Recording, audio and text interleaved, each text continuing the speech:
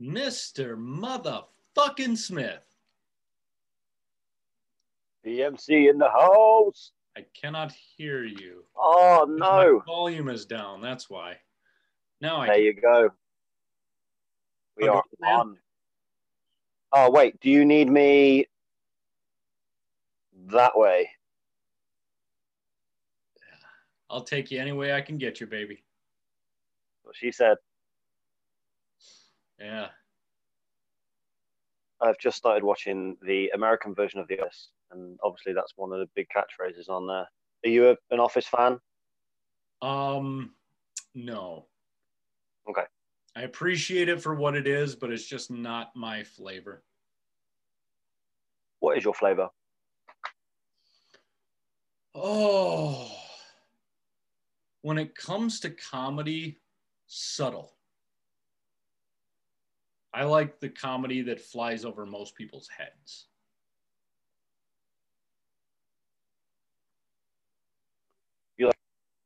I want to say clever comedians, but I think all comedians are clever in their own right. You have to have some kind of cleverness. So I'm just trying to think of an American comedian that you would like. Let me think. Who would Ryan McKay like? Are you a Chappelle fan? I am a Chappelle fan. There's another guy I'm thinking of, and I can't think of his name. Tom Segura. Know the name, haven't watched any of his stuff. Bill Burr comes to mind. Love me some Bill Burr. He did come to mind. And I watched some of his stuff the other day, actually. And I was like, I can't imagine he's going to get many gigs booked at the moment with everything that's going on, like in the States and around the correctness and everyone's included and things. I was watching his stuff like, oh my, because here's the thing. I would have found that hilarious, his stuff. And I have done in the past. And I'm like, oh no, he's actually very got a very nihilistic, like all of got a very nihilistic view of life, and as you grow and mature, you have to move away from that. Yeah, definitely. And it's my opinion because I've seen some stuff with him where, like, I mean, his podcast is probably like our podcast, and it's fucking therapy for him. Okay. And I like that we've been what's the word that I'm looking for there? We've just been what's the word? Compared to Bill Burr. I like that. Good company. Good company.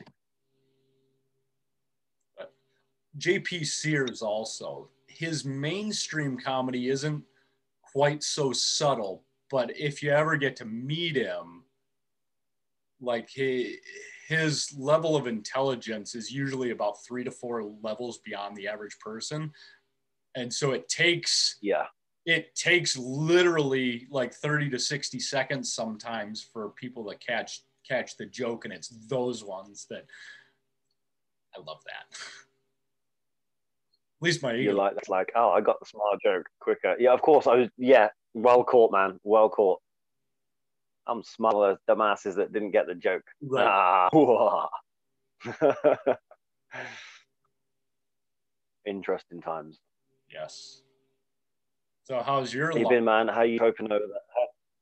No, mate, we're cool over in England. We're fine. I'm interested in you. It has been an interesting week in the United States of America. Holy fuck. What a show that is. It's better than anything on Netflix. I don't even know. Like, I know very little about what's going on, to be completely honest. I just know Nancy Pelosi hasn't showed up to work in 3 or 4 days, and Donald Trump is potentially getting impeached for the second time, which would be the first time ever. Yep. It's just civil war is a possibility. Well, those words have been batted around for, I want to say, about 6 months. Yeah. But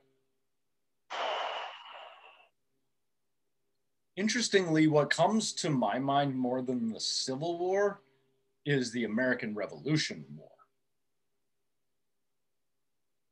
Okay. Riff on that. And basically,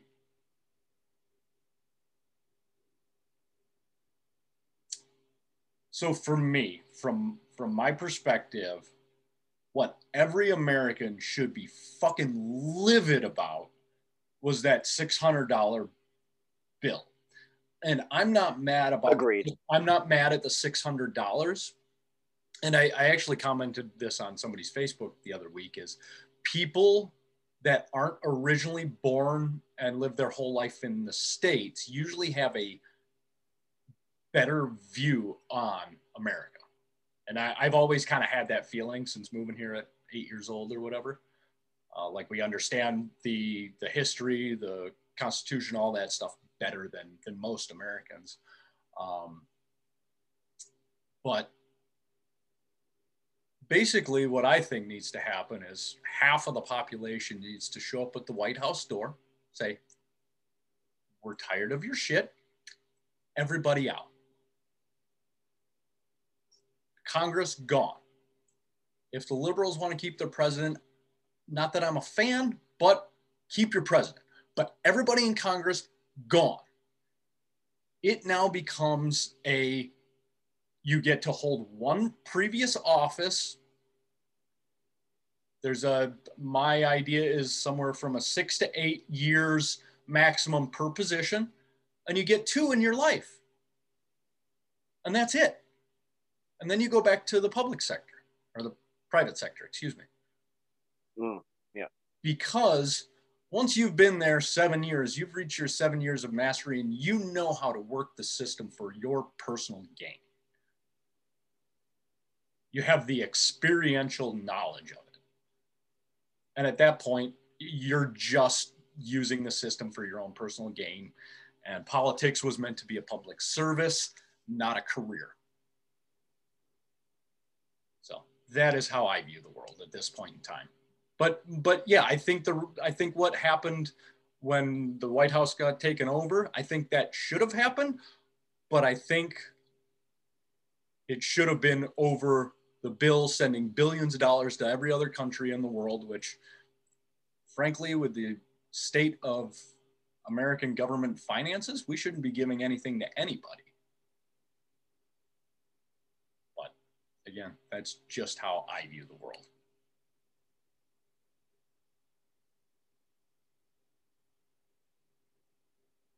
It's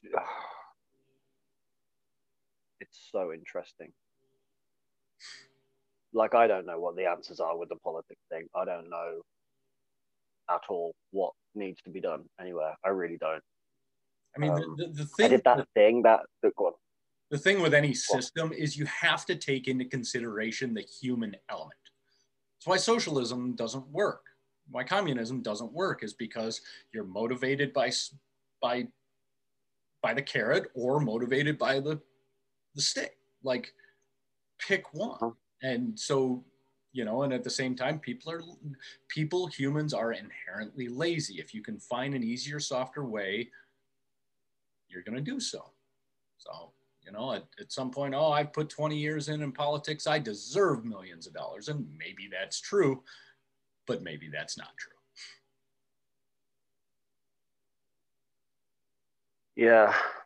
I think I did that thing that a lot of spiritual people do on their spiritual journey, is shut off all news, mainstream media, and go, I'm above that. I'm above that. I'm apart from it. I'm above it. I don't want that negative energy, those negative vibes in my life. News is bullshit. It's all corrupt. I did that. I was that arsehole that did that. Not saying everyone is an arsehole as that. I was an arsehole when I did. I don't watch the news. I don't watch the news. Blah blah blah. And then, having done introspection, I was like, there's part of me that wasn't watching it because I still gave power over to the news and the negative energy. And I didn't know how to watch it by being an observer and being a part of it. I was giving my power away. And it wasn't until recently where I was able to watch it from an objective point of view, from the outside in, to see what was going on. So I haven't really been watching and listening to politics for the last 4 or 5 years. But looking at it from the outside in now, it's a mess. And I also believe that everything is happening for the greater good. Everything happens for the greater good, and eventually the greater good will prevail. That just brings me peace. you know. And I think if the goal is peace for a lot of human beings, which I think it is, like some people say, oh, money and relationships and health. Well, most people are doing all of those things to get you're that trying to find feeling through those things. Yeah, they're putting it outside of them, which we may riff on that today, but it's definitely, I think, a topic for another day. So when, what am I saying with this?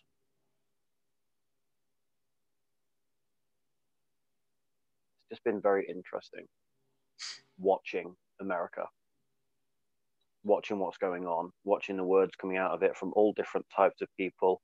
Do you know what? It looks like, from the outside in, it looks like a playground where you've got literally like 6 or 7 different groups of people in the playground, and it's just fighting.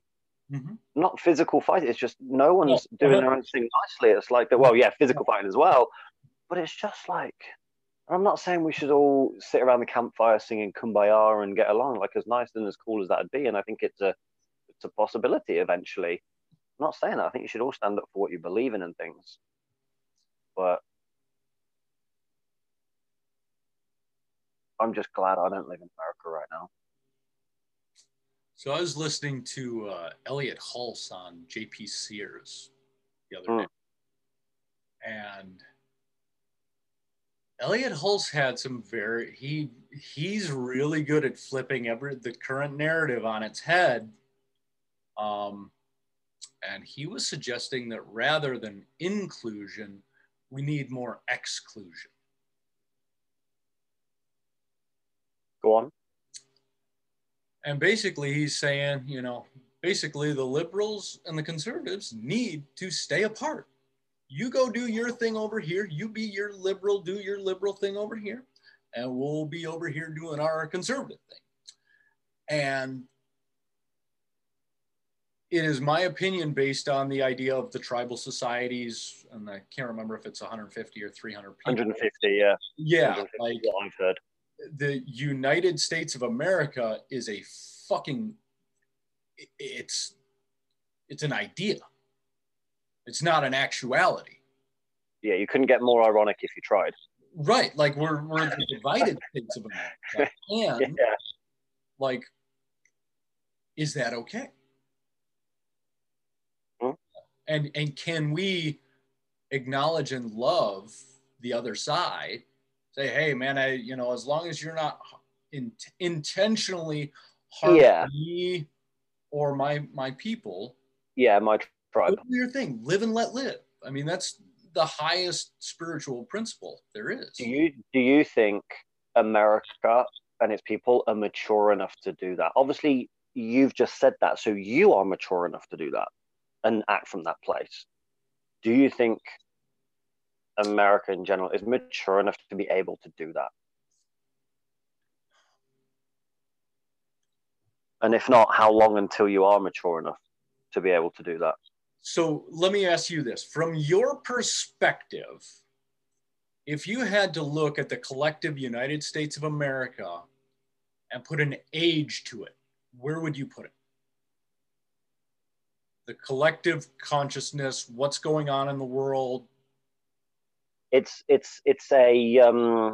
what am I trying to say here? From what I see from the outside, fucking, you're like children. And when I say children, I mean.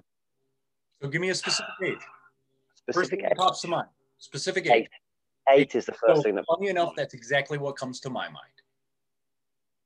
Yeah, you're acting like 8-year-olds. The collective. There are people way above that. Like obviously, you're way above that.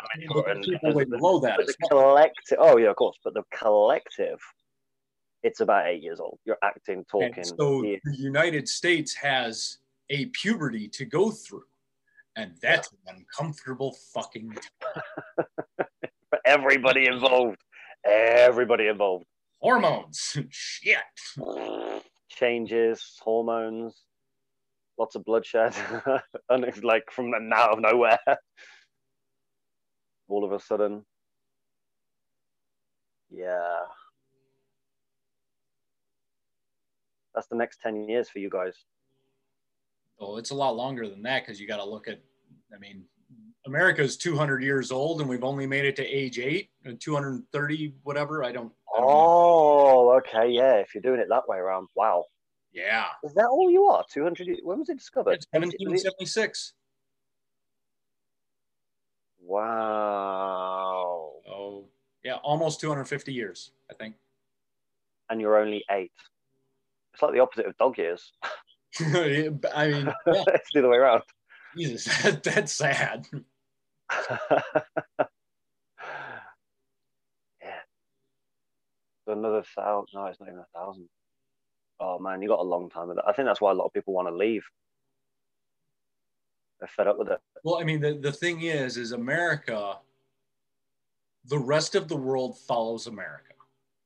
The rest of the world is usually somewhere between 5 to 10 years behind what America is doing.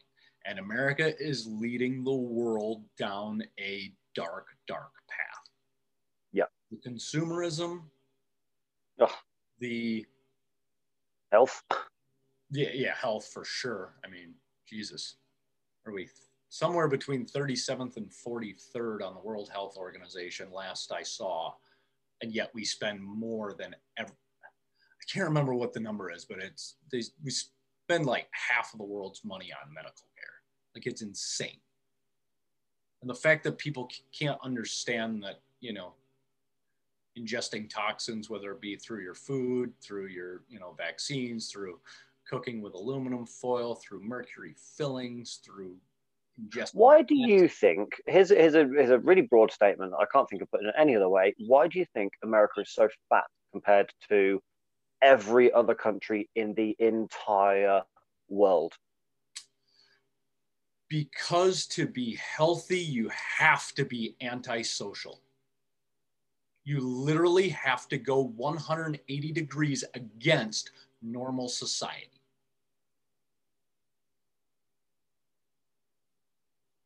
And that has been my experience. Talk a bit more on that for me and the listeners. So you want to because here's what I mean by that is like sports is a social thing.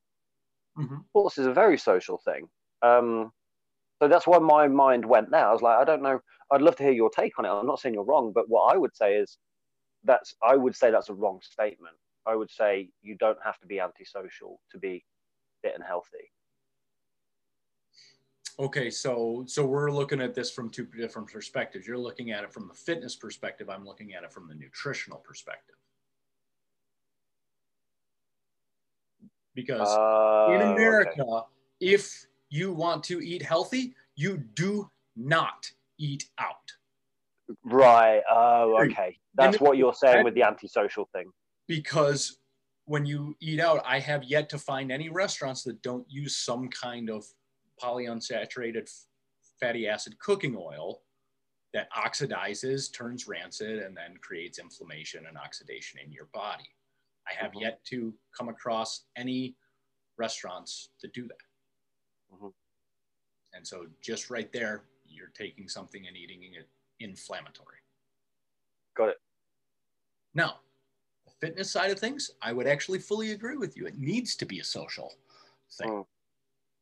You know, we are social animals. We work in packs, you know, whether that's, you know, working out with a buddy or two, or your foursome on the golf course, or, you know, tennis, or, you know, whatever it is. Skateboarding, it's a solo sport, but you typically move with other people. Like, yeah, you're in a like crew. You need the socialness is part of the movement. I'm just trying to movement is part of the where did it happen that you guys got so fat? No, and I'm not judging here. It's just there's no other way, overweight, obese, whatever you want to call it, whatever you want to label it as. I'm not judging anyone who is overweight and fat. I'm really not. I just want to know, I would love to know why, because no other country, as far as I know, in the world has as many. I know you've got more people in America than most countries anywhere. It's so fat, and like my 600-pound life, you don't hear that in Italy, you know. Yeah. That's not a TV channel over there, or in Iceland, or. So what is it, man? I have several I guess I will call them theories for you. Yeah. So we look back to the roaring 20s, the 1920s, and everything was really good. And then there was the Great Depression after that. Yeah. And so there was a lack of food. My grandfather went to a school for malnourished children. Okay. So we were at one end of the pendulum, we swung to the other end of the pendulum. Now, by the time that other end of the pendulum had reached, then came the factory farming, the processed foods, the TV dinners in the 40s, and I guess I don't actually know, but late 40s or at least 50s, I do know. So we started microwaving everything, which negated any nutritional value. So we're now starving for nutrition. So we keep eating and eating and eating. Now, I started driving for DoorDash a couple of weeks ago to help fund this move that we're about to make. And there were two ones in particular. One, I find it very interesting that DoorDash is contracted with Walmart to do their deliveries. So I found that out. So I delivered this woman's groceries. And I looked at, there was a pack of ground beef that looked fairly normal. But there was, I can't remember if it was steaks or pork chops. But the meat just looked disgusting and dead. Yeah. So there was that, like just that in and of itself. And then everything this woman bought, which, you know, it was all packaged stuff. Like there was no fresh produce, right? Nothing organic, like nothing even remotely healthy. And so there was that. So then I also did a delivery from Taco Bell. I haven't eaten Taco Bell in probably a decade, maybe even longer. I don't really know. But when the guy handed me the bag through the drive-through window, it just heavy was what came to mind. Yeah. And so if you want to take that literally, you know, like you're eating about, it had to have been a 5-6 pound bag, probably for multiple people, but a 5 but still pound bag of food, and it just felt heavy. What the fuck does that do in your gut, man? It's like trying to digest a brick. Yeah. And you know, it's crappy quality beef, some processed cheese in a flour glutinous tortilla. Like it doesn't get much more inflammatory than that. And so, like, those are two prime examples of why America is so unhealthy. And it's all corporate. I think Jamie Oliver, I hear Paul Check talking about it fairly frequently. Jamie Oliver takes around flashcards to schools, and you know, some are basic, you know, farm animals and produce, vegetables and fruits and shit, and then, you know, flashes the McDonald's and Coca-Cola and all those logos, and the kids know 90% of the logos and barely the basic things. And it's like we've lost such touch with our humanness and being in touch with where things come from. I need to do that myself. Once I make the move, I will probably start some kind of little garden. I'll probably start with some kind of herbs or something and try not to kill those and go from there and start to practice at least what I believe. I don't know that I'm necessarily preaching, but.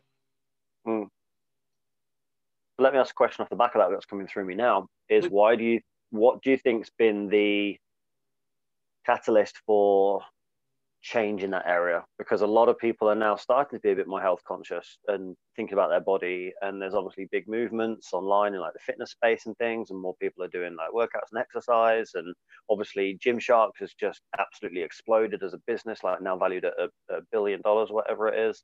So there's a swing back the other way, would you say? Have you noticed that in America? Or is it, are people still so just fat? And so one, that is our reticular activation system for sure. Got it.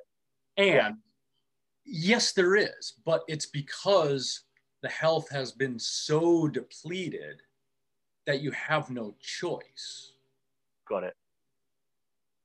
You know, and this is actually something, and I don't know why. I do not understand the why, but I would love to work with somebody and who's struggling with getting pregnant and help the couple through natural means get healthy enough to conceive. I don't know if that'll ever happen or not, but putting it out there that I'm interested in helping at least one couple and going from there. Yep. The universe is listening, man. The universe is listening. And again, I don't even know if I could help someone because I'm not well versed in that, but I do understand basic generic health enough to make some change. You've also got from my point of view, like the spiritual side of things, where I believe a soul will not come into the physical realm if it doesn't want to. Like if you're trying to force it and make a baby and you can't, and it's because of the conditions aren't right for it in terms of the health of the parents and the lifestyle and things, it will just be a lot harder than if you were to physically fit and healthy. From a biological point of view, yes, but I believe it's also from a bit of a spiritual side of things, just from what I'm read. So probably a bit biased on that one. What I've read and heard. And personal experience. Like Fair. A parent for two kids, and I think we caught like the first time of trying for both of them, like straight away. And me and the kid's mom are both healthy individuals. We were both in good place mentally, emotionally, like financially, spiritually at the time, and it was a good environment for a baby soul, whatever you want to call it, to come into the world. Now, I also know people who have been trying for a baby and they've got one. In fact, I'm going to be really careful with what I say here because obviously personal information. So I know a couple of couples. One of them does have a child already, but they're not in a happy marriage.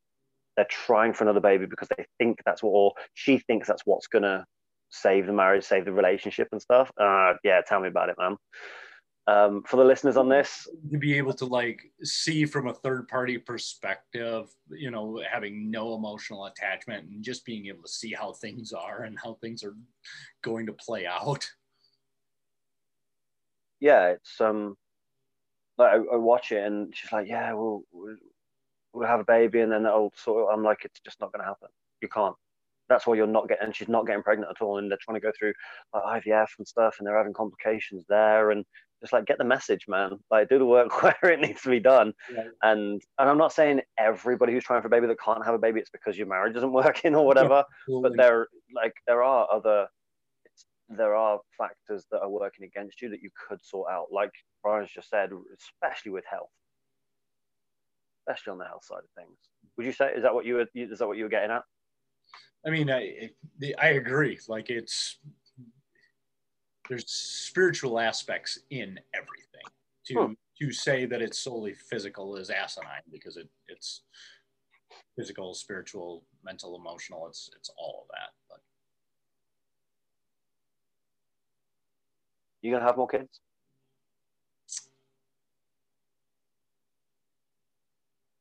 at this time, I do not intend to.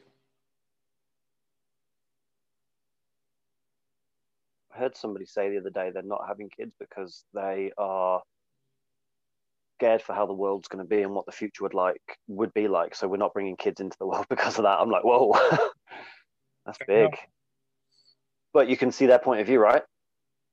Why bring a kid into this world at the moment with everything that's going on? But I mean, is this really any different from any other time in time? I completely agree. I mean, is it like? No, it's not really any different. Yeah. Well, we had this 100 years ago, right, with the Spanish flu and stuff, and then you've had all the wars that have been involved, and yeah, it's the timeless olds, the have-nots want to take from the haves, and the haves always find a way because they're better at working the system, frankly. Yeah, they're not just better people. I just want to jump in with that. Not better people, but they're just like you said. They're better at working the system. They have a different level of consciousness, beliefs, foundations, and that's literally it, isn't it? It's the root of everything, of your experience. Is your consciousness. Where's your consciousness at the moment? Where do you think you are on the scale of consciousness? Where are you? Where do you kind of oscillate around? If you were to say, So I believe last time I muscle tested, I was in at around 640. nice, dude, that's up there. That above, that's above courage on the scale. I don't know if you know that. Do you know that what's related to on the scale? No.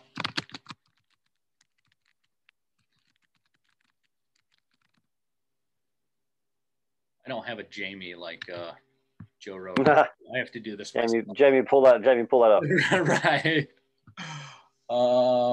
So 600 is peace. 700 plus is enlightenment. Oh, cool.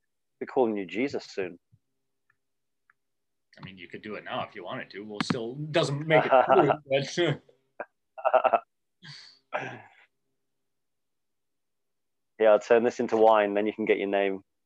Change that for me to a nice nice Pinot Noir. I'll walk on it though next month. Yeah? Man. Yeah. Let it freeze for a few weeks and I'll walk right on it.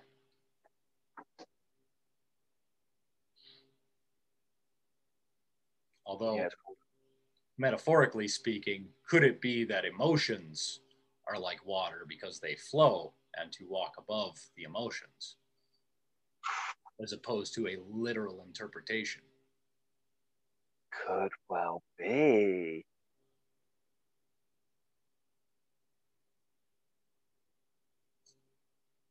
Is it possible to walk above your emotion? You ever get angry and catch yourself from lashing out?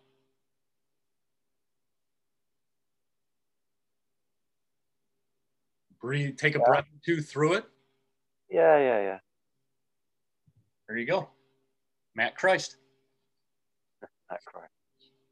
Well, we know what Matt's entering next week's conversation with his name on the thing.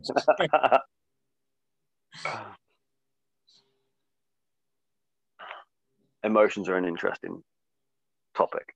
Yes, they are. How much importance do you put on emotions in relationship to experiences?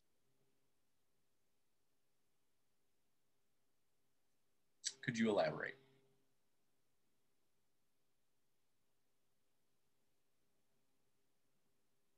Yes, I could. The experiences that you have in your life, for you, what part do your underlying emotions play on those experiences that you've had? Does that make sense?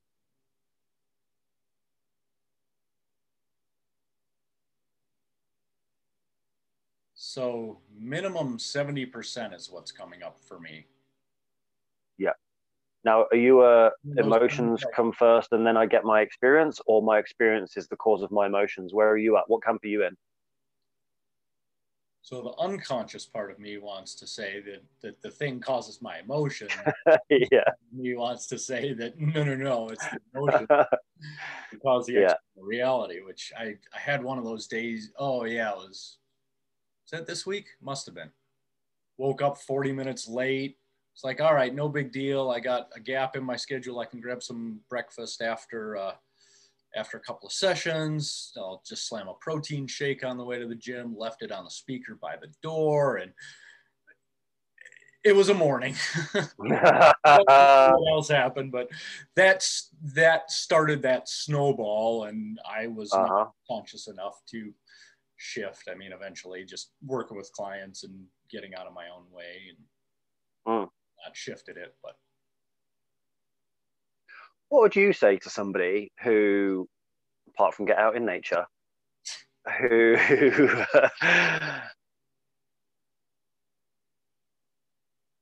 who is on that on that snowball, and it seems like their life is that snowball, that no matter what they try, they're just down, and it's just like, oh, snowballing down, and then their experience backs up the emotion that they've got, and then it perpetuates. You got any advice for that person that just can't seem to stop hurtling down towards?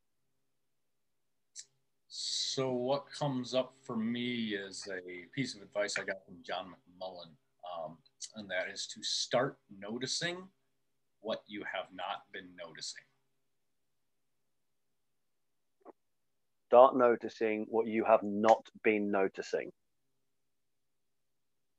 Give me some practical stuff. If I'm not noticing it, how do I know that it's even there? How can I start noticing it if I didn't notice it, and if I don't know it's there? What about that cobweb up in the corner of the room there?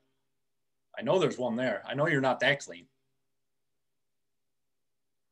So there is not one up in that corner, but there is one only because I saw it the other day. I moved some stuff, and like little spider was there. Like, oh, hey, Ed. Hey, mate. In fact, he's quite a big spider. Ah. Noticing something you had not noticed. Okay, so just taking a step back. It's presence. It's out of the head. And what I do, and I remember telling you about this drill that I came up with, the Roy G. Biv exercise.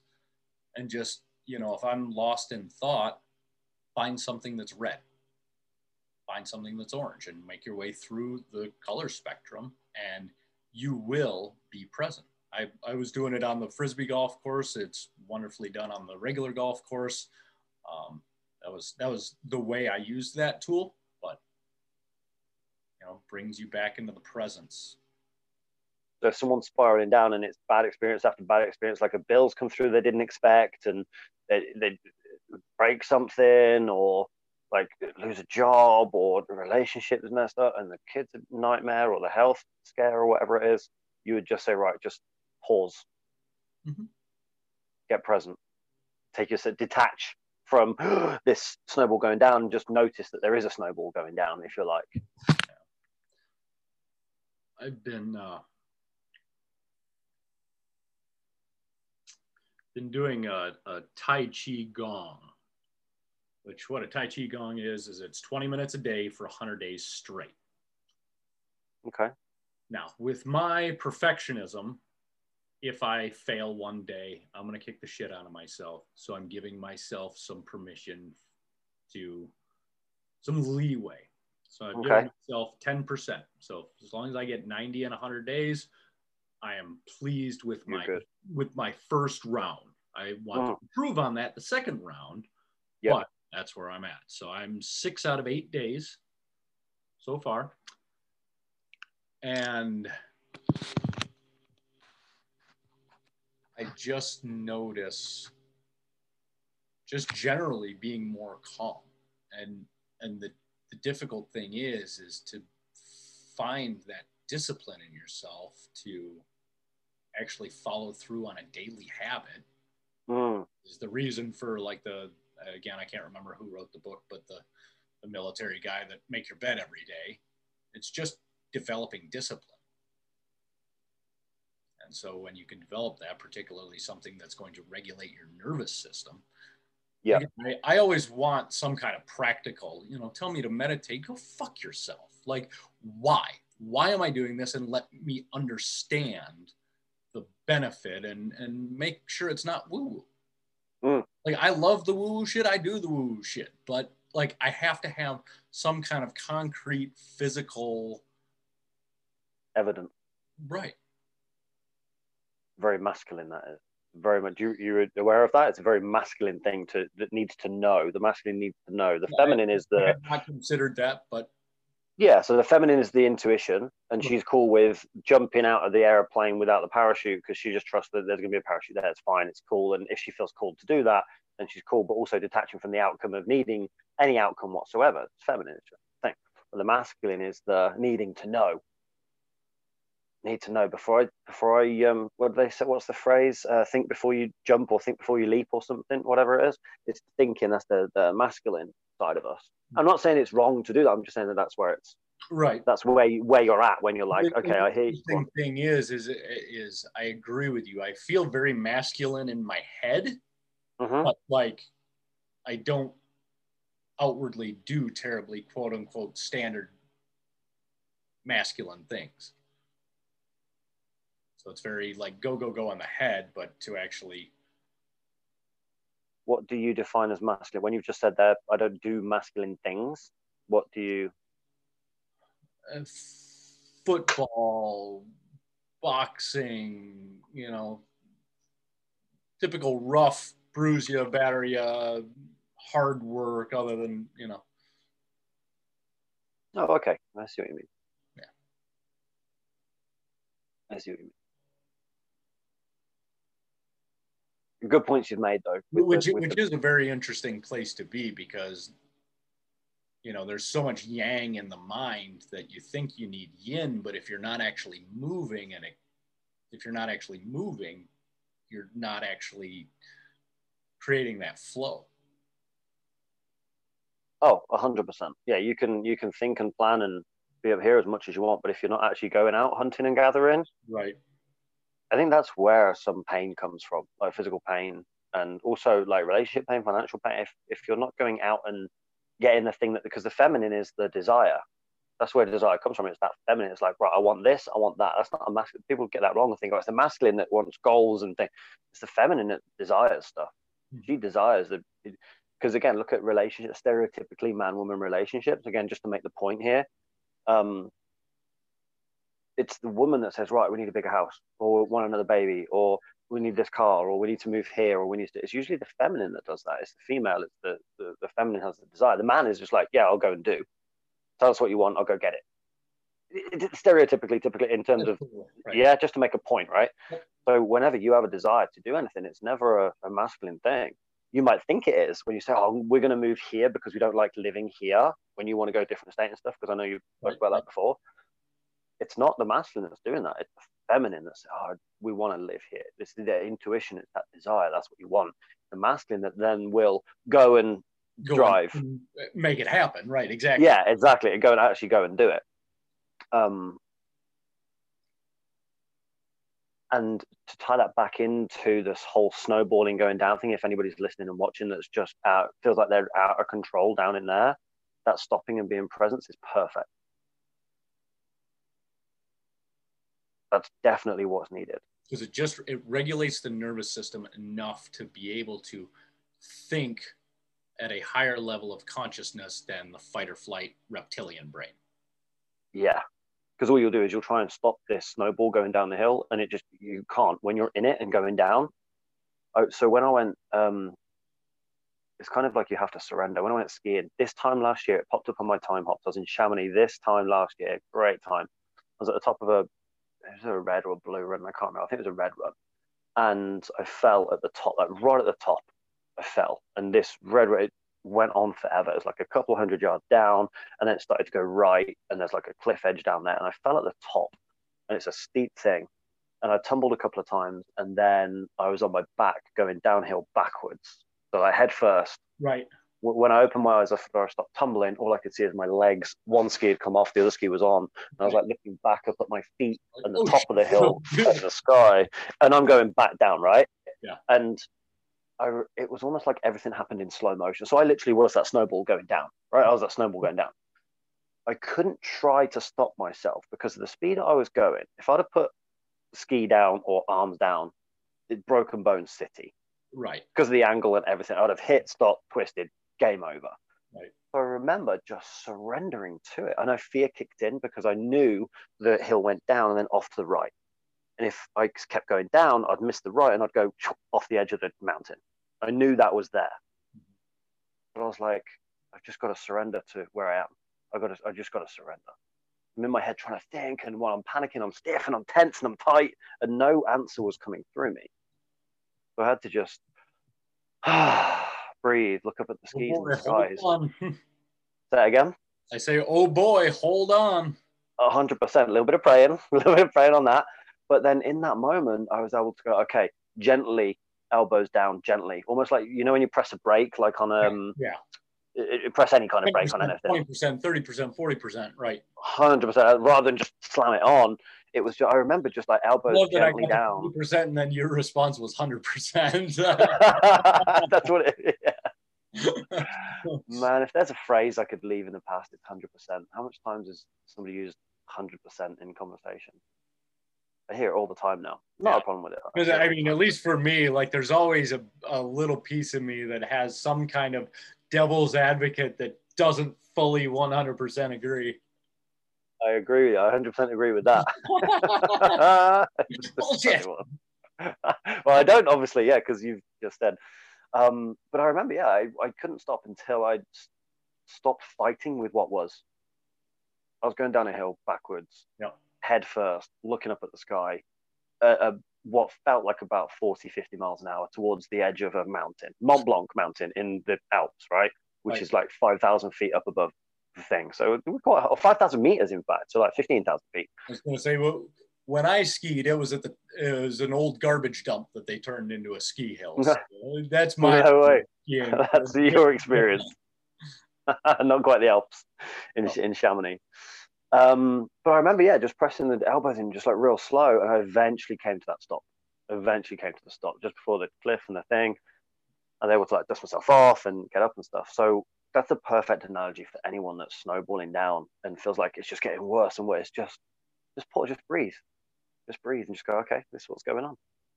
And I've been there, particularly when I've been in financial challenges. I've been there to where I have, at that point in time, at my level of consciousness, I was not able to will myself to do the meditation and the self-soothing to then come from higher consciousness. At that point where I was, I needed to just act. Yeah. Do something. Right. Figure something out, But there would have been a gap though, right? There would have been this is Brian, his financial thing and the actions he was doing. There was a gap where in here you were like, something's got to change. What triggered that? What, when you were going down like mindlessly, for want of a better expression, mindlessly going downhill with the finances side of things? What was that caused you then to go the other way? Can you remember what it was that? Just, oh fuck, I'm not going to be able to make my bills, or hey, I don't know if I'm going to be able to eat next. So desperation. Yeah. Because they say there's two motivators in there: inspiration or desperation. To be fair with all of that was all just made up in my head. Like I know enough people. I have family. Like I'm not going to starve. My family's not going to starve. Like, got it. It was the story that was going on for me. Yeah. That's what changed it. The oh fuck moment. Mm-hmm. That was the rock. That was the rock bottom. Not that you were in a rock bottom place in terms of like edge of suicide, or whatever. Anything can be a rock bottom, right? Anything can be a rock bottom at any point. I know what you're just going to say on the several times thing, but for people on that rock bottom thing, you don't have to wait to what you think is a rock bottom. You could say, well, now it's a rock bottom. Mm-hmm. Even if you're sitting on like 50 grand in the bank, perfect family, you go, this is my floor. Right. I'm not going below this. This is done. Worse. That's exactly it. What was you going to say? I remember multiple times or a few times you were about to. I don't care. I don't recall. Okay. Maybe that too. But it's interesting what happens after a decision is made. Mm-hmm. It's so interesting. I remember I first got an overdraft when I was 21, and I only got. Why did you laugh at that? A teenager. Yeah. Well, I've never had credit cards ever in my life. Still haven't got one to this day. Wow. And there might be something in that. I'm not sure what it is. I haven't explored why or whatever. But I remember I was 21. I was working for an insurance company selling insurance, and bills were about to go out. But I knew I was getting paid like the week later, and I knew it was going to come back up. So I was like, right, I just need to go into my overdraft now for these bills, but then paid a week later, I'll be fine. And I set up a £650 overdraft, which is about $800-ish, I think, somewhere around there. Right. I set up that overdraft. What's interesting, it took me till I was about 31 before I made a decision that I was no longer, because I'd always live in that overdraft. I'd allow myself to go down into it. Didn't need to, but I had to go, I've got 650. Even if I was plus, I would be like, I can spend this because I've got the 650 buffer or whatever it was. Right.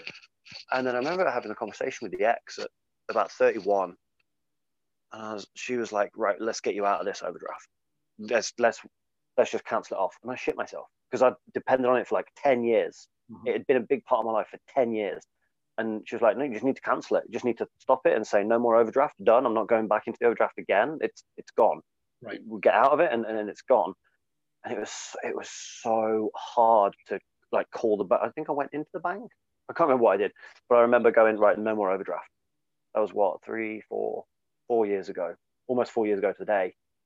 Never been in it, never needed it. I'm in the black like the whole time, like up above it. It's interesting how for 10 years, I let myself play in that overdraft bit. Yet when I made the decision that, do you know what, I'm not going to be there anymore because I hated, you don't realize, or I didn't realize, how much energy is wasted when you have something like that in your life. And it's like when you clear your email inbox, you don't realize how much the energy those emails have over you or they take until you clear them. Right? Or that person in your life that you just kind of keep in there and like, oh, they're a nightmare, but like, they don't take me.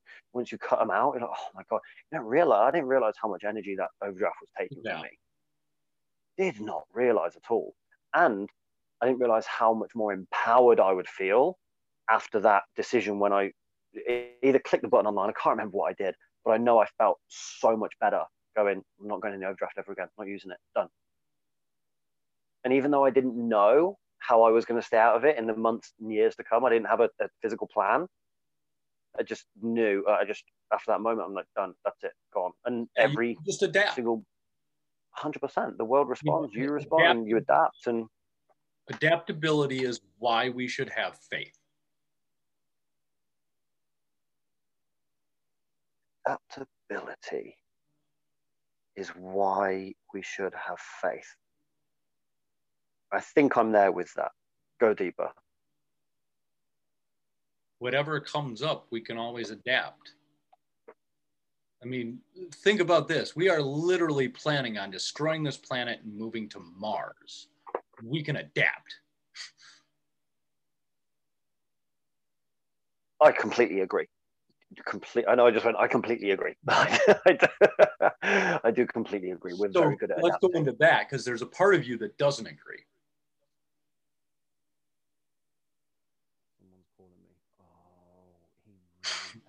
I gotta go. Yeah, I know. Thanks, universe. Hang on a minute. I'll call you back. Sorry, I've got.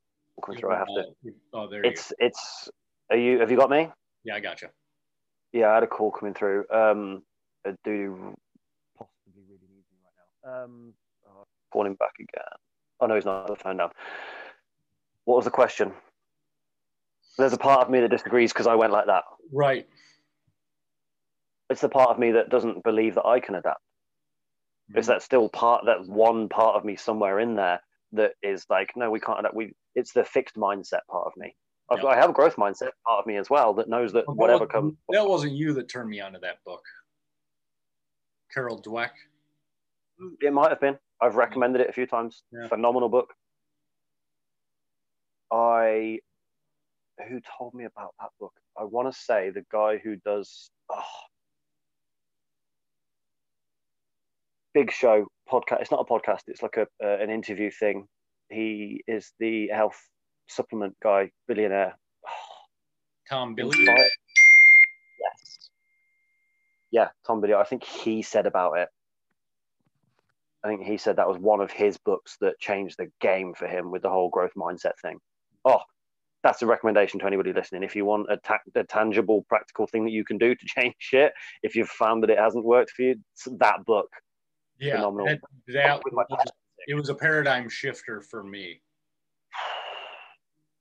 And I never finished it. I think I only got about a third the way through it, and I got squirreled to some other book. But you get the gist of it. You get it, yeah. Very quickly, you get the gist of it, don't you? Very quickly. Hey, that's one thing I hate about books is there's so much goddamn filler in them. Ugh. It's I gotta sell you my method 18 times in the book.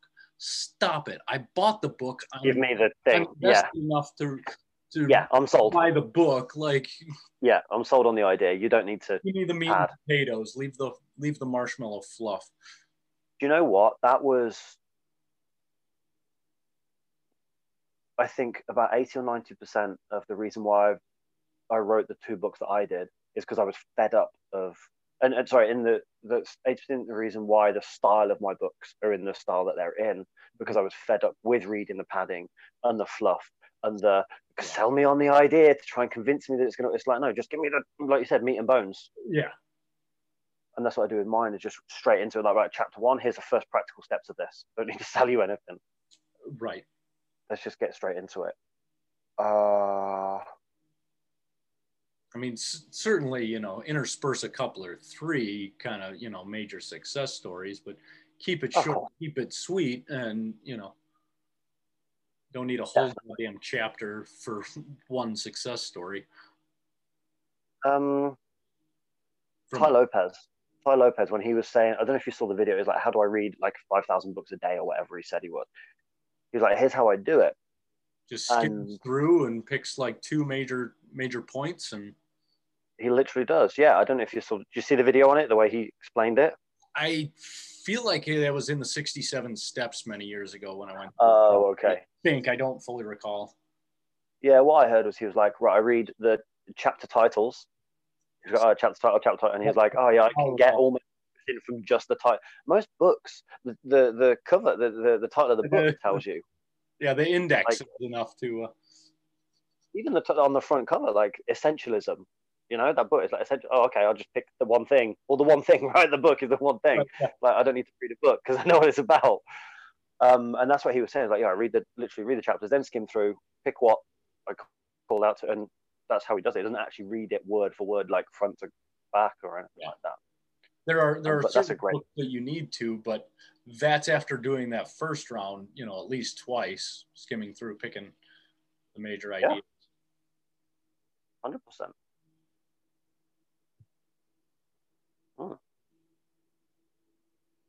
You're moving. Maybe. We got my computer on a TV tray on a. No. Stop. No, you're moving house, you penis. Oh. Not you're moving as in like this. Well, thank you for clarifying. You're moving house. Eventually. No concrete plans yet, but. Is it still Florida? Yeah, just running into basically minor issues on every different aspect, and it's just a big fuck. I don't know what to do. So, but I have faith. Still moving forward. So, why Florida? Now, there's a reason why I asked you that rather than just accepting it, because from what I know about Florida, which is very little, and what I know about you, which is probably just as little as what I know about Florida, I think I know a bit more about you than Florida. I wouldn't have put you and Florida together. Interesting. I definitely wouldn't have put you in LA, but I wouldn't have put you in. I wouldn't have put you over there at all. No, major cities are not my thing. We'll talk about what happened when we vacationed in Chicago in August. What, like a day later, there was like riots and murders or something? 12 hours later, yeah. Yeah, you're not we were literally out of the city 11 and a half hours, and then the shit went down. I'm going to piss off all of our fans in Florida at the moment with this comment, but I thought you would be far too smart to go to Florida. Fair. Not that it's a bad place. I just think you're in the wrong company if you're in Florida. I just think you'd be too smart for 90% of the people in Florida. So I have 2 very wise mentors down there in that general area. Okay. Dear friends of mine.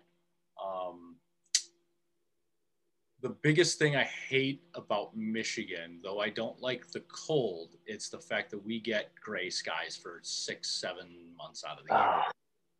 Hashtag depression. Exactly. And so the sun in Florida. Right, okay. Actual ocean water. Yeah. Minerals from the sea, like yeah, certainly some toxins and BP oil and whatever else. But Yeah. And then currently at this time, my prime clientele is in Florida, which are the older people that I help to rehabilitate and start putting life back in the years.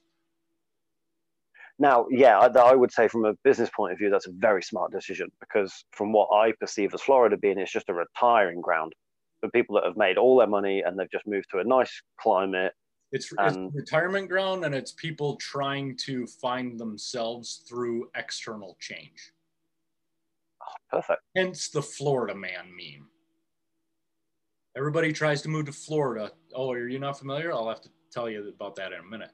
But everybody tries to deal with their depression, anxiety, and whatever else by moving to the sunshine.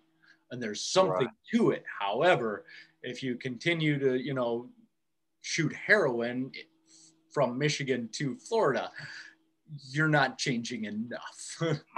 Yeah, got it. You just brought your own problems and consciousness with you. But if you can make that change, know that, hey, these are tools to be utilized for my greatest health, which will then benefit and allow me to help other people in the best way I can, then you have some consciousness and awareness around that. Fair enough. I think that's a big thing for people, like trying to run away from their problems. What was the book that I read? That's why I moved to Florida the first time, 15 years ago. ago. You tried to run away from the problems and think it was going to be better out there, but you were still with you and you were the cause of your problems, right? Yeah. I was completely unconscious of that then, completely conscious of that now. Yeah. Well, I can't remember what book it was, but it was something like the dad had wrote a letter to I think it was his daughter at the time, and she was like, I'm moving to wherever, moving across country to this place. Life's going to be so much better and blah, blah, blah. He was like, you can't read the letter until like you've been there for like a month or whatever. Right. And I can't remember it, and this might be completely wrong, but I think she like moved back after like 2 weeks. And then he was like, oh, did you read the letter? And she was like, no. And he was like, oh, you can read it now if you want. And the letter literally said, like, you're moving there to get away from your problems. I can see that, but you are the problem. You are the cause. So it's not going to matter you changing thing. You need to change you. And she'd come back and she's like, I didn't fix my problems going there. And he's like, see, because you're the cause. You're still with you. You're still with you. That was a big turning point for me.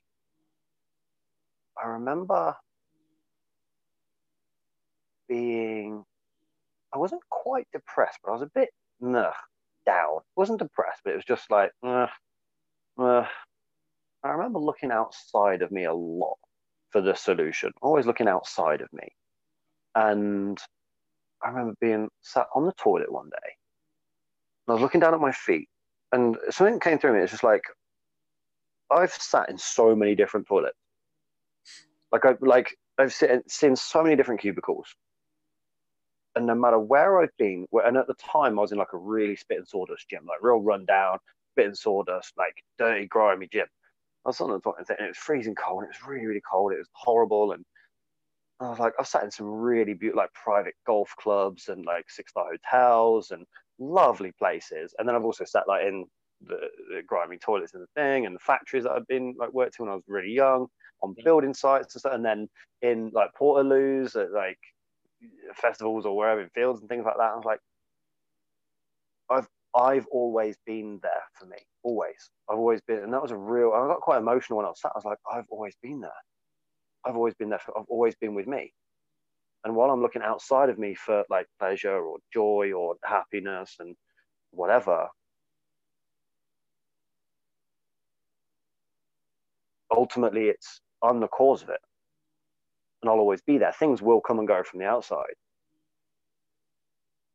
But I'm always going to be with me. Like, no matter where I have been or where I'm going, I've always been with me. And my body's always been there for me. Some people have come and gone as well in the past, but my body's always been there for me. And that was a big turning point with my health, because I think it was a point where I wasn't really taking care of my health as well. I know I was in the gym, but I'd neglected that for the business side of things, as a lot of people do, because I was really building the business then. That's what triggered it. It was, my body wasn't feeling great. And it's like, I've neglected my body, but it's always been there for me. No matter what I've done, where I've been, my body's always been there. I'm going to start treating it better. That was, I remember that when I was out of shape. you ever had any moments like that? Any epiphanies or anything in terms of like a transformational moment for you, a big aha or a revelation? Hmm. That's I mean, I've had several. No specific ones come to mind, really. Although, with that being said, the 20 minutes of Tai Chi, I've never been able to discipline myself up until now to just do 20 minutes and just do it, regardless of if my consciousness got bored or whatever else. And the idea that I can do that has been my most latest epiphany. And like, right. I mean, what comes to mind, I don't know if you had Power Rangers. Yeah. So, Yeah. Love the Power Rangers. Like literally you're in that big Megazord thing and like you're in control. And like that's just what comes, the image that comes to my mind. You must feel, hang on a minute. Whenever I've done that, I have such a celebration at the end of it because I knew all the way through my mind was trying to get me to stop and come up with excuses and reasons why not to do it. And then at the end, once you've done it, you feel such a like, yes. Do you feel that when you've done it? Or not? Or you're like, thank fuck that's over with. Let's get back to thinking. So it was oh wow, cool. And then what I've noticed, because what I'll do is I'll set a timer on my phone, and the last 3 times, because I can't remember, I got this in some meditation book, I don't remember where, but go ahead and look at your timer. Like if your mind is that wound up about it, go ahead and look. And so what I'll do is while I'm doing the Tai Chi, hey Siri, how much time is left on the timer? And so don't worry about it, Siri. And so the first day, the first time I did that was at the 10-minute mark, give or take a few seconds. Yeah. Second time was at the 12-minute mark. 12 minutes in or 12 minutes to go? 12 minutes in. Okay, cool. Yeah. So I thought that, but just for clarity. Right. So I'm progressing in the right direction. So normally what ended up happening, the reason why I did 6 out of 8 days is once everybody's home and the family, I have a hard time dragging myself away and taking time for myself. So I ended up having to realize like, hey, you need to do this when you have alone time. And now that becomes a priority. What was the question? I totally lost my train of thought. How do you feel once you've done it? Do you celebrate at the end of it? So like, oh, cool. So Erica was home yesterday while I was doing it, and she was kind of rummaging around the house, and you know, just as long as you're not trying to get my attention, that's fine. I can still stay in my meditation. But literally, as I was asking, hey Siri, how much time is left on the timer? Beep, beep, beep. So I made it all 20 minutes. And I was aware that I was like postponing and questioning. And I was aware that I was holding off asking because Erica was there. I don't know why, but I made it all the way through. And I just found that like that was celebration. Nice. We won't get into it on this one. Fist pump, but we won't get into it on this one. Have you done any introspection work on what showed up for you when Erica showed up when you were doing your thing? Have you looked at that? I have not, no. Okay, cool. Do you intend to? I had not intended to until you posed the question. So thank you and fuck you all at the same time. No. Shit, I think I killed him. Sorry, man. That's the first time that. Excuse me. That actually did not go down the right way. Hang on. No, I can tell you're hurting. I'm sorry. Substitution referee. I need to come off. I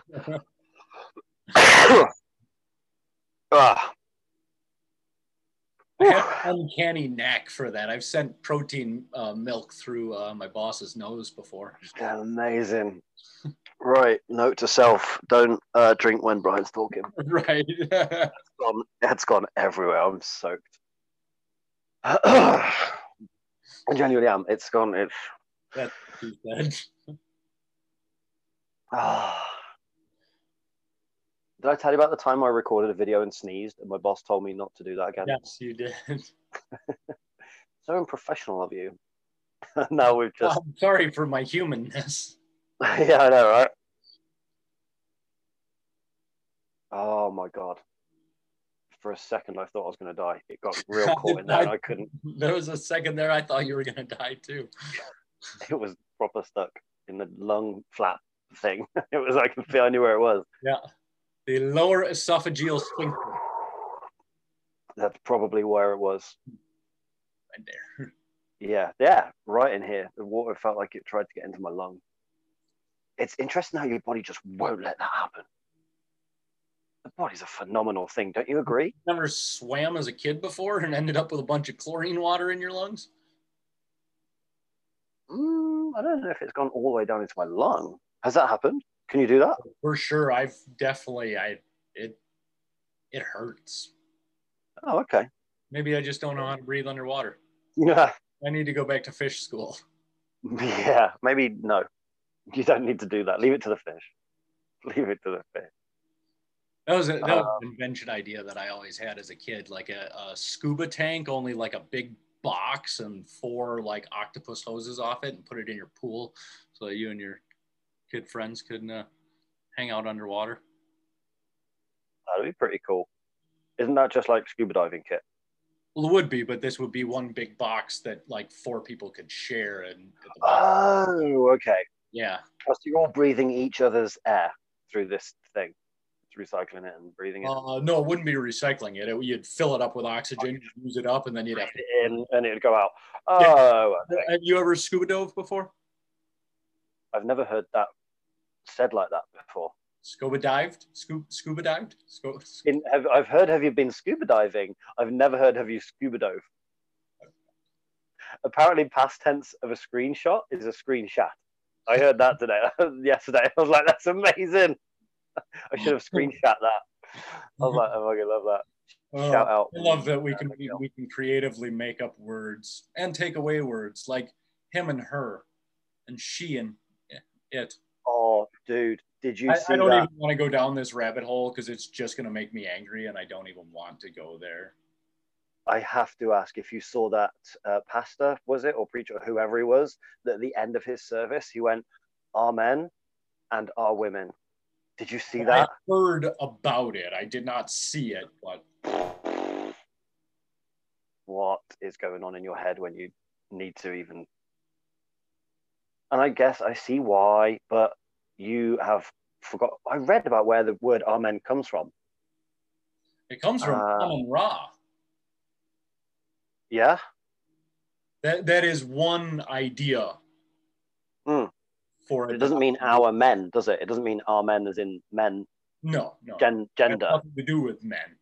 Yeah, nothing to do with gender at all. No. And so this guy's got our men, our woman. I'm just like, what the fuck? Yeah, it'd be the same as somehow genderizing Om. Like yeah, the same as that. Yeah. Yeah. It's funny. I saw that. We're and I was making up all kinds of words here. What? I say genderizing. We're making up all kinds of words here. But that sounds like a word, genderizing. Yeah. Now, would it be a good experience or a bad experience? If you came, like, let's say we're flatmates, right? And you come in, you go, oh man, I've just been out today and I got genderized. Would that be good or bad? I don't know. Like, would it be a pleasurable experience? We'd be like, oh, cool, where can I get a ticket for that? I want to go and get genderized. Or be like, oh my God, I don't ever want to get genderized. Yeah, I don't know. Drugs are kicking in. Excellent. Did you see Mike Tyson on I'm Impulsive or Impulsive? Nope. Impulsive. Do you know what Impulsive is? Podcast with, I want to say Logan Paul, who's calling out Conor McGregor, I think, or one of the brothers. There's 2 brothers, the Paul brothers, Logan Paul and someone else. Okay. And they have really good guests on their podcast. And one of them's called out Floyd Mayweather and the other one's called out Conor McGregor. But these two podcasters have only had like one fight each, like ever, and it was against another YouTuber kind of thing. To whatever. I think I remember vaguely hearing something about that. I don't have a clue, but yeah, they're massive. Like everybody wants to be a YouTube fighter. Yeah, that's the thing. But they had Mike Tyson on the podcast. Stop it. Yeah, I know, right? R.I.P. How well that worked for him. Hey? And you see how well that worked for Kimbo Slice. Yeah, R.I.P. that dude. And they had Mike Tyson on the show. And in the first like 5 minutes or something, his mushroom guy walks in and hands him like Mike Tyson's fists are like buckets, right? And he literally hands him like 4 grams of mushrooms. And Tyson's just gone the whole handful of these mushrooms like that.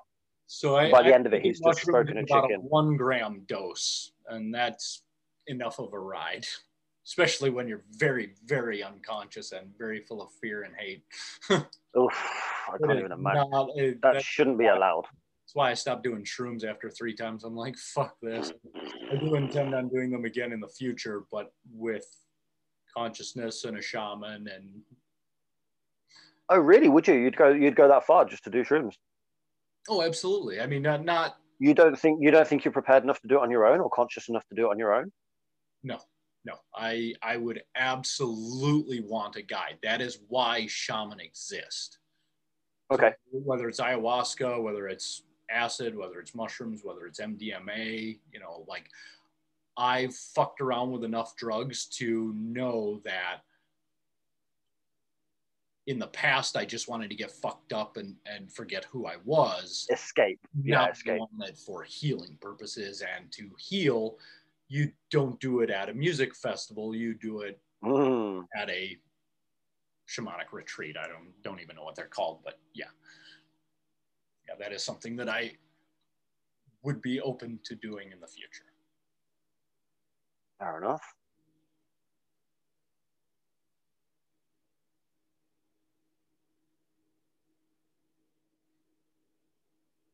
Where are you on the concept of no one needs healing?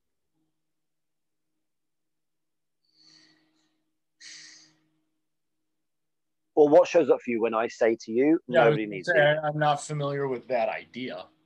So if I threw that at you, if I just said, hey, no one needs healing. In this moment right now, you have everything inside of you to be whole, complete, enough. If you know how to tap into that, and you don't need to do past life regression, timeline therapy, CBT, like journaling, meditation, and hallucinogenics even.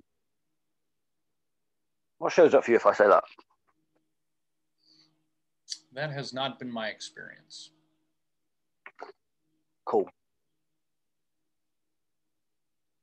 And that's not just personal experience, right? That's everybody that you've spoke to about the healing thing, or is it just personal experience? That's my personal experience.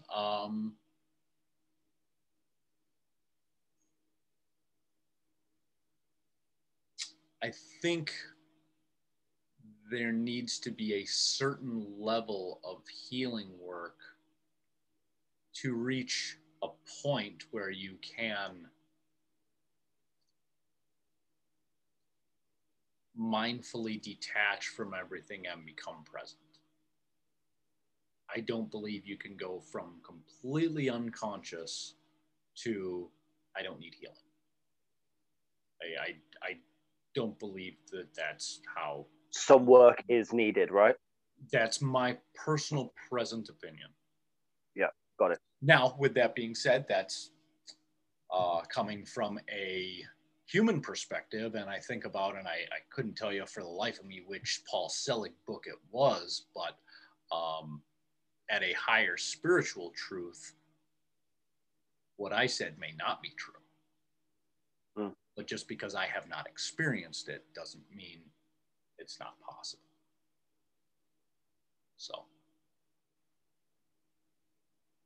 Because I heard that recently. I'm just like, I actually heard somebody say trauma doesn't exist. I don't know that I could more fully disagree with that. Right. It's stored in your fucking body. Like. Yes. they were saying in terms of in this present moment right now, in the truth of who you are in terms of your masculine and feminine energy and your higher self, as that person, image, energy, whatever it is, concept, whatever you want to call it, trauma doesn't exist there as your highest and best self. Trauma doesn't exist there. And if you're in that now, in your mind, like if you go there now, trauma doesn't exist, period. But like you've just said, it exists in the body. But, and I like to play devil's advocate with everything, because I don't know, I'm still not quite, yes, this is the truth with this. I'm in neither camp, right? I'm noticing more people are challenging me and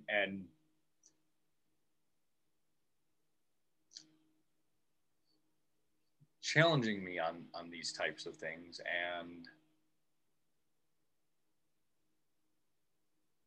it's been pretty eye-opening, frankly. Yeah. Mm-hmm. Wait, what are they challenging you on, and what's been eye-opening?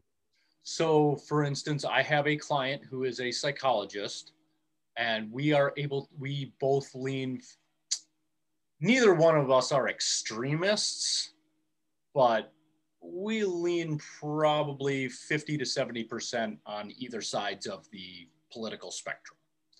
And because she's a psychologist and I have done whatever healing work that I've done, we are able to have conversations, disagree, which is very unique for me. Most people like, yeah, fuck you, and then the relationship is gone. But you know, why do you think that? Whatever it may be, you know, and you know, good question. Like, I hadn't considered that. Here's my answer. Oh, okay, cool. And that's the end of it. But that is, you know, you're kind of asking about that with the United States, and that is a rare human to be able to question without getting overly defensive. And again, for me, this is all pretty new for me to not get super overly ego sensitive and defensive and whatnot. So there's definitely a lot to be said for being open-minded and not agreeing with, but allowing yourself space to see something from the other person's point of view. From that, like we spoke about before with the picture of the six, I could see it as a six, you see it as a nine, or whatever the thing is. It's the giving yourself time and space to go, right, let me imagine I am that person that's thinking completely different to me. Why would they be thinking that? Where have they based their reasoning in? You know, I think that's really powerful. I think we should be able to do that as adults anyway. It's only kids that go, oh, I'm right and you're wrong and blah, blah, blah. I think adults should be able to go, okay, I haven't considered that before. Right. Let me think about it, you know what I mean? And go, oh, maybe I am wrong. But when that came into my awareness, I'm like, that's very interesting. The whole trauma doesn't exist, and it only exists in the past. And if it's existing in your body, it's because of something that happened in the past that you haven't transcended, let go of, and released. I would agree with that for sure. So it's not the trauma that exists in the body, it's a memory of an event that exists in the body, which you could say is a trauma. Like, Matt, you're being a twat here. That's the word. Like, it's trauma. If there's a memory of an event that's happening in the body, it's trauma.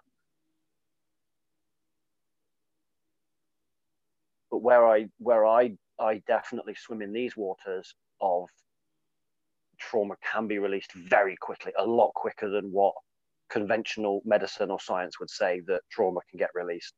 Yeah, I remember, and I don't remember specifically what the thing was, but I remember last year working with a therapist and we did some EMDR work.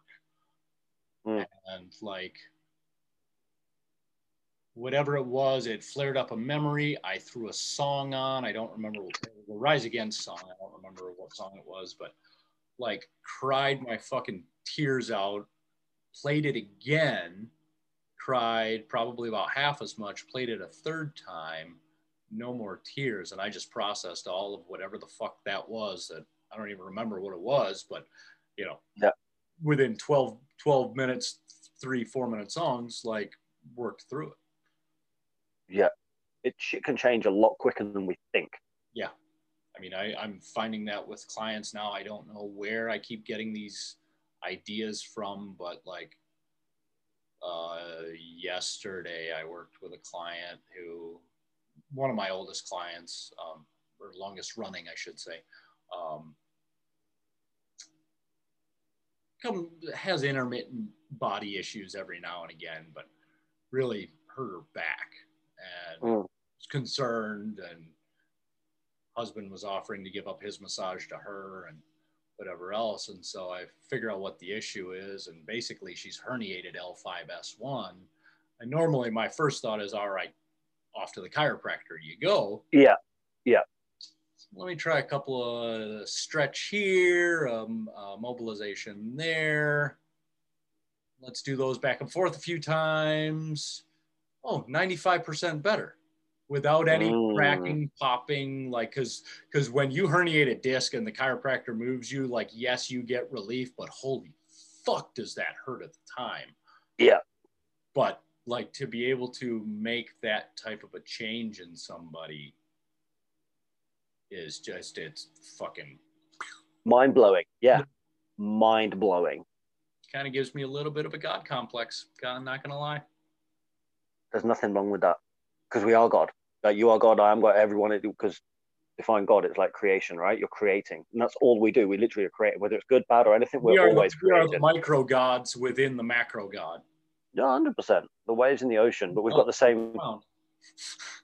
Yeah, we are it. That's exactly it. And you know what?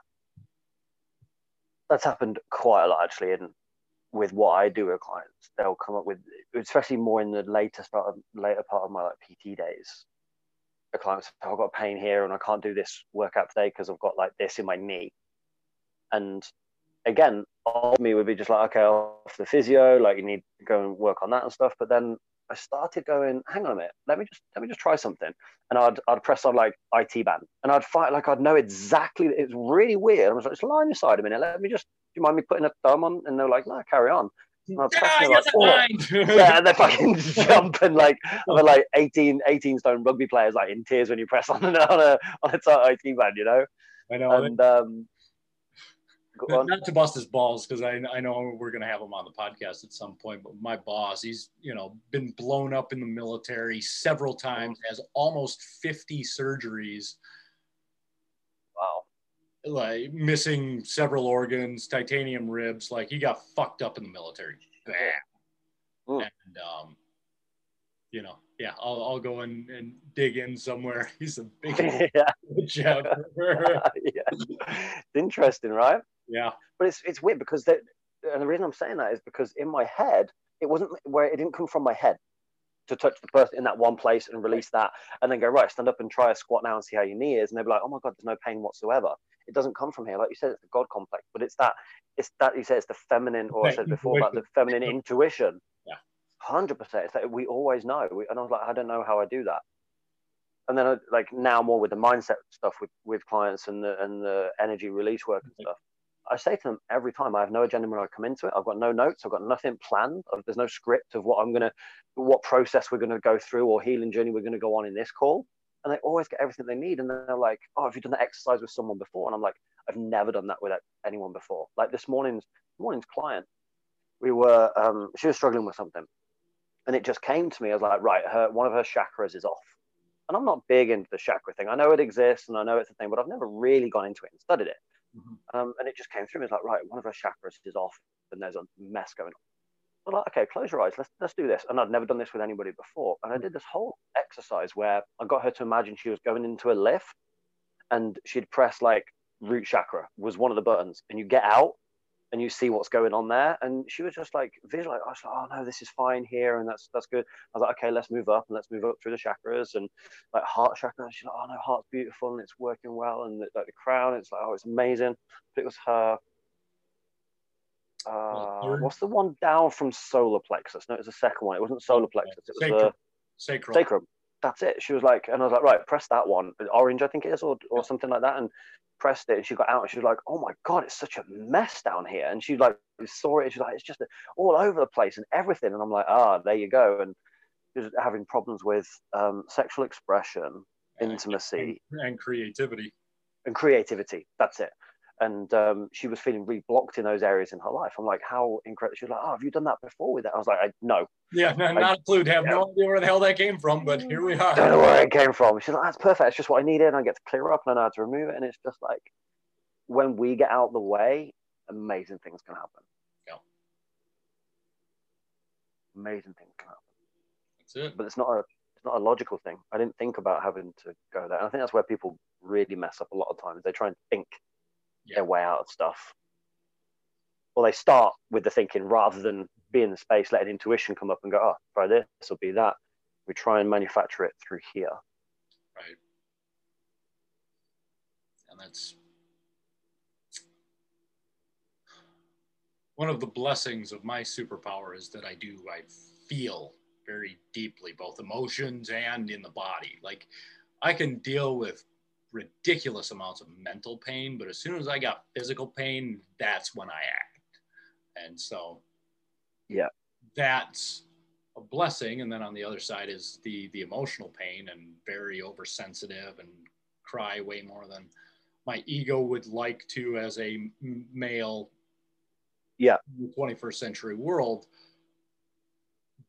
But frankly, I just need to come to terms with that and learn to live with it and love that part of myself, and realize that though it has the part that I maybe don't favor, you know, it gives me an ability to help people in ways that most people are not.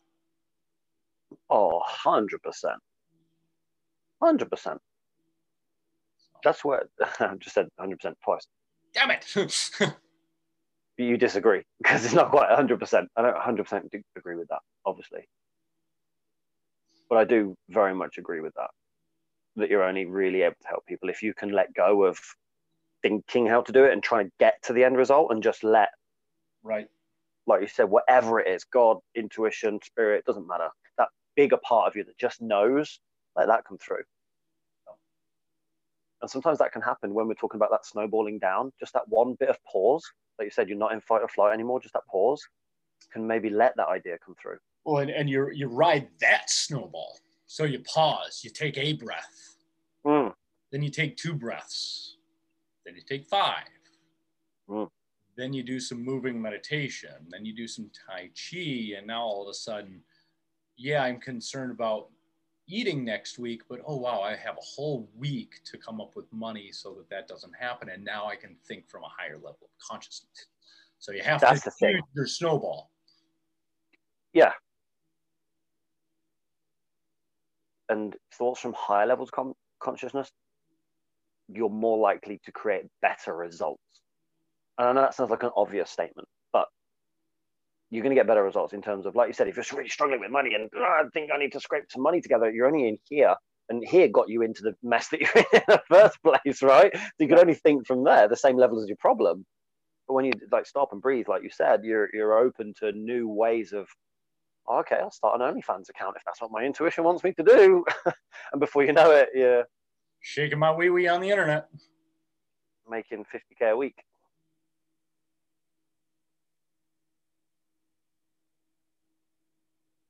Not doing that yet? OnlyFans? The prostitute archetype in me is going, if I could make $50K a week shaking my wee-wee, I'd fucking do it. So you know about the prostitute archetype? I am familiar. Yeah, as in she like sells her soul for validation, approval, acceptance. That's where she comes from, rather than like queen archetype, which just puts her value out there and it comes back. Yeah. I don't know I don't know that we've talked about this. So working with my coach, who we will have on this podcast probably sooner than later, he's been taking me through the archetype wheel, which is Carolyn Mace's work. And you basically use archetype tarot cards and this wheel, and you pick the 12 cards and you put them in the right place. And that's kind of it is a model to view yourself through, which for me, it has been very enlightening. There's a lot to be said about the archetypes, and there's a lot. I just literally downloaded the book. I think it's called Archetypes, I think. I mean, there's several books, but I can't remember what the one is called that I've got. it explains a lot. Like you said, it's very enlightening. Right. So, and I'm very curious about this one. So in mine, my prostitute archetype is in the Soul Companions and Global Community House. Oh, I don't even know what the hell that means, but, and then that's right across from the Hermit archetype, which is in my House of Creativity, Joy of Being, and Children. It's interesting that the prostitute and the hermit are opposed from each other. Yeah, of course, they would be the complete opposite.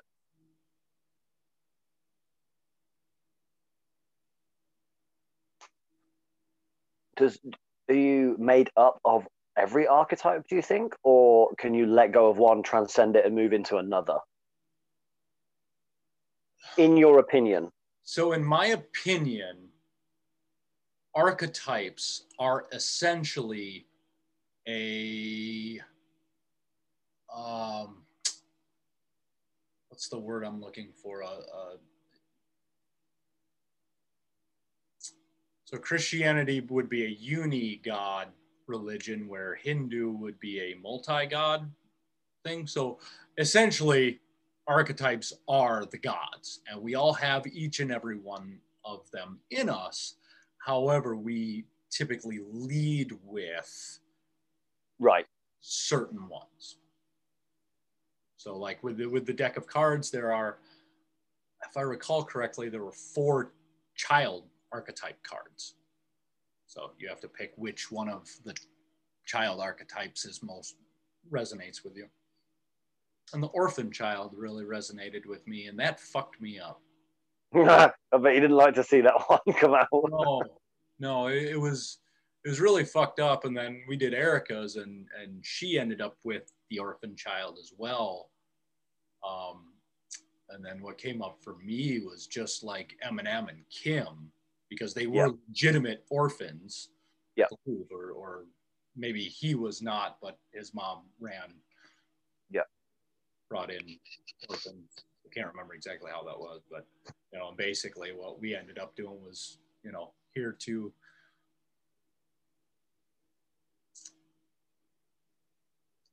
honor each other's orphan child.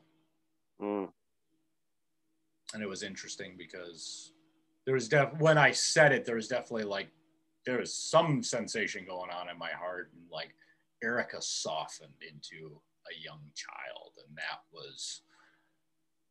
it was very sweet to see, because I don't get to see that too terribly often.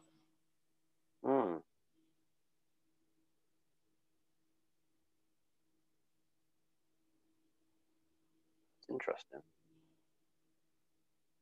how just having a reading of something, like reading something, and then your physiology completely shifts. Well, when you begin to understand yourself, you begin to find compassion for yourself. Know thyself. The only thing I think, the only work that needs to be done. Know thyself and treat others the way you want to be treated. Or I think you would if you. Yeah, I think you would. I think if you knew thyself, if you knew yourself, you would automatically treat others that way anyway, because yourself is the highest, best self. Like you said, we're gods. Right. We are love. We are light. We're enlightenment. That's essentially who we are. And all we're trying to do is get back home, right? Yeah. What's the book or the phrase? We're all just leading each other home. Where did I hear that somewhere? Something like that. Yeah. There's each other home or something. That's all we're doing. We're triggering each other home. This is probably what's going on most at the moment. Well, fuck with each other till we die. Yeah. There's my vows. Fuck with each other until we die. I'm gonna fuck with you until we die.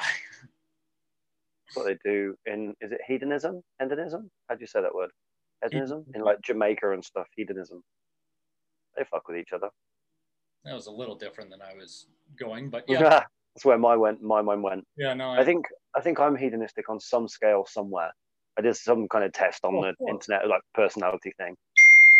And I'm like, that resonates. When I read that, I'm like, that definitely resonates. But know thyself. It's so important.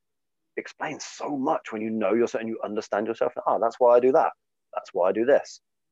And then, like you said, I believe you can consciously choose whether you want to keep that personality trait, archetype, whatever it is, or if you want to transcend it and do the work to gift it. I don't think it's set. I don't think it's set. What do you think? No, I would say that everything can and should be transcended. It's all transcendable. Is that a word? Or have I just made another one up? It is now transcendable. We are getting rid of the Brian and Matt show and bringing you the we just make shit up podcast. We make shit up. We make up words podcast. Backed by factual opinions. Yes.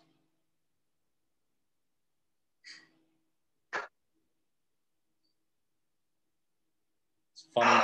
My go-to tension breaker is something, if it's me.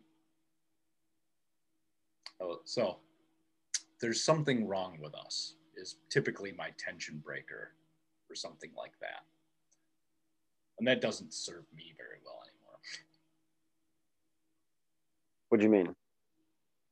Well, just, we just kind of said something kind of dumb. And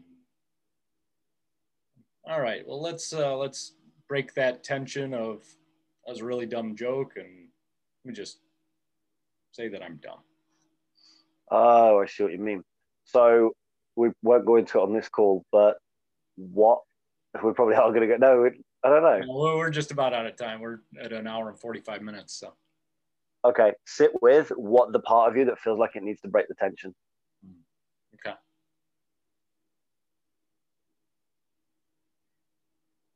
Yeah. Yep, I know you're good at sitting in the tension. Yeah, that was our first call. One of them for sure. Oh, kind of funny. We wrap it up. One thing I can say is I've been doing online personal training since 2015. Thank you, Matt. You were helping me out, not knowing that there was going to be a pandemic 5 years down the road. Hey, universe has always got your back.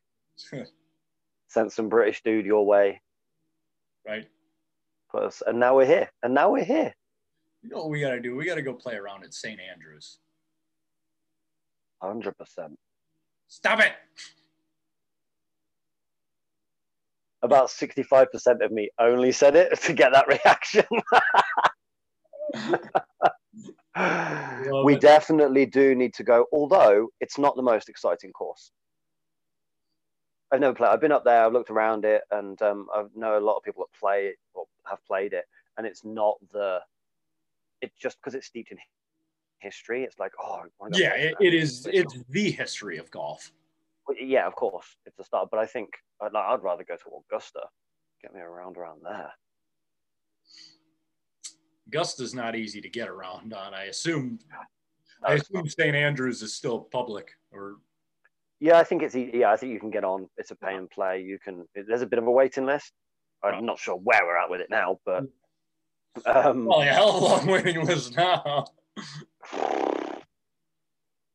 Next session, next podcast, we need to talk pandemic and vaccines. We need to talk real relevant stuff on the next one. We need to get into all of that. Fair enough. That's where I feel we need to share all of our opinionated facts about pandemics and vaccines. I think we're both going to have slightly different views on it, which I think will make for interesting watching, listening. Yeah. Absolutely. You down for that? Let's do it. There's a part of me not 100% on board, but let's let's just do it anyway. And then we will get into like your backstory, my backstory. We've got those shows coming up as well. We've got guests energetically lined up, mentally lined up. Yep. That will be definitely happening. Yep, but it's coming. That will be happening. And then next one if it feels right, if it happens, will be on vaccine pandemic. If it feels right to do that. Absolutely. We'll see. We will see. Any closing statements on anything that we've discussed today?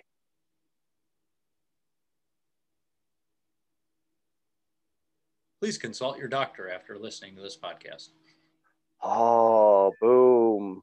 Dude, we need that in the description as a legal disclaimer thing. Yeah, don't listen to anything we fucking say. Don't follow any of our advice. Please seek professional help for anything that's going on. So just so you're aware, I collect money for my services, and I believe you do too. So that makes us professionals, just to be clear. Oh, man, I love that. Stepping into that, owning it. I like it. Yeah, that's cool. Yeah, just based on my Webster's dictionary definition of professional. I'm using it in the loosest way possible. After I threw half my bottle of water all over me earlier. Right. Courtesy of BMC. Oh, beautiful. All right, my friend. Take it easy. You as well. We will talk to you soon. We will.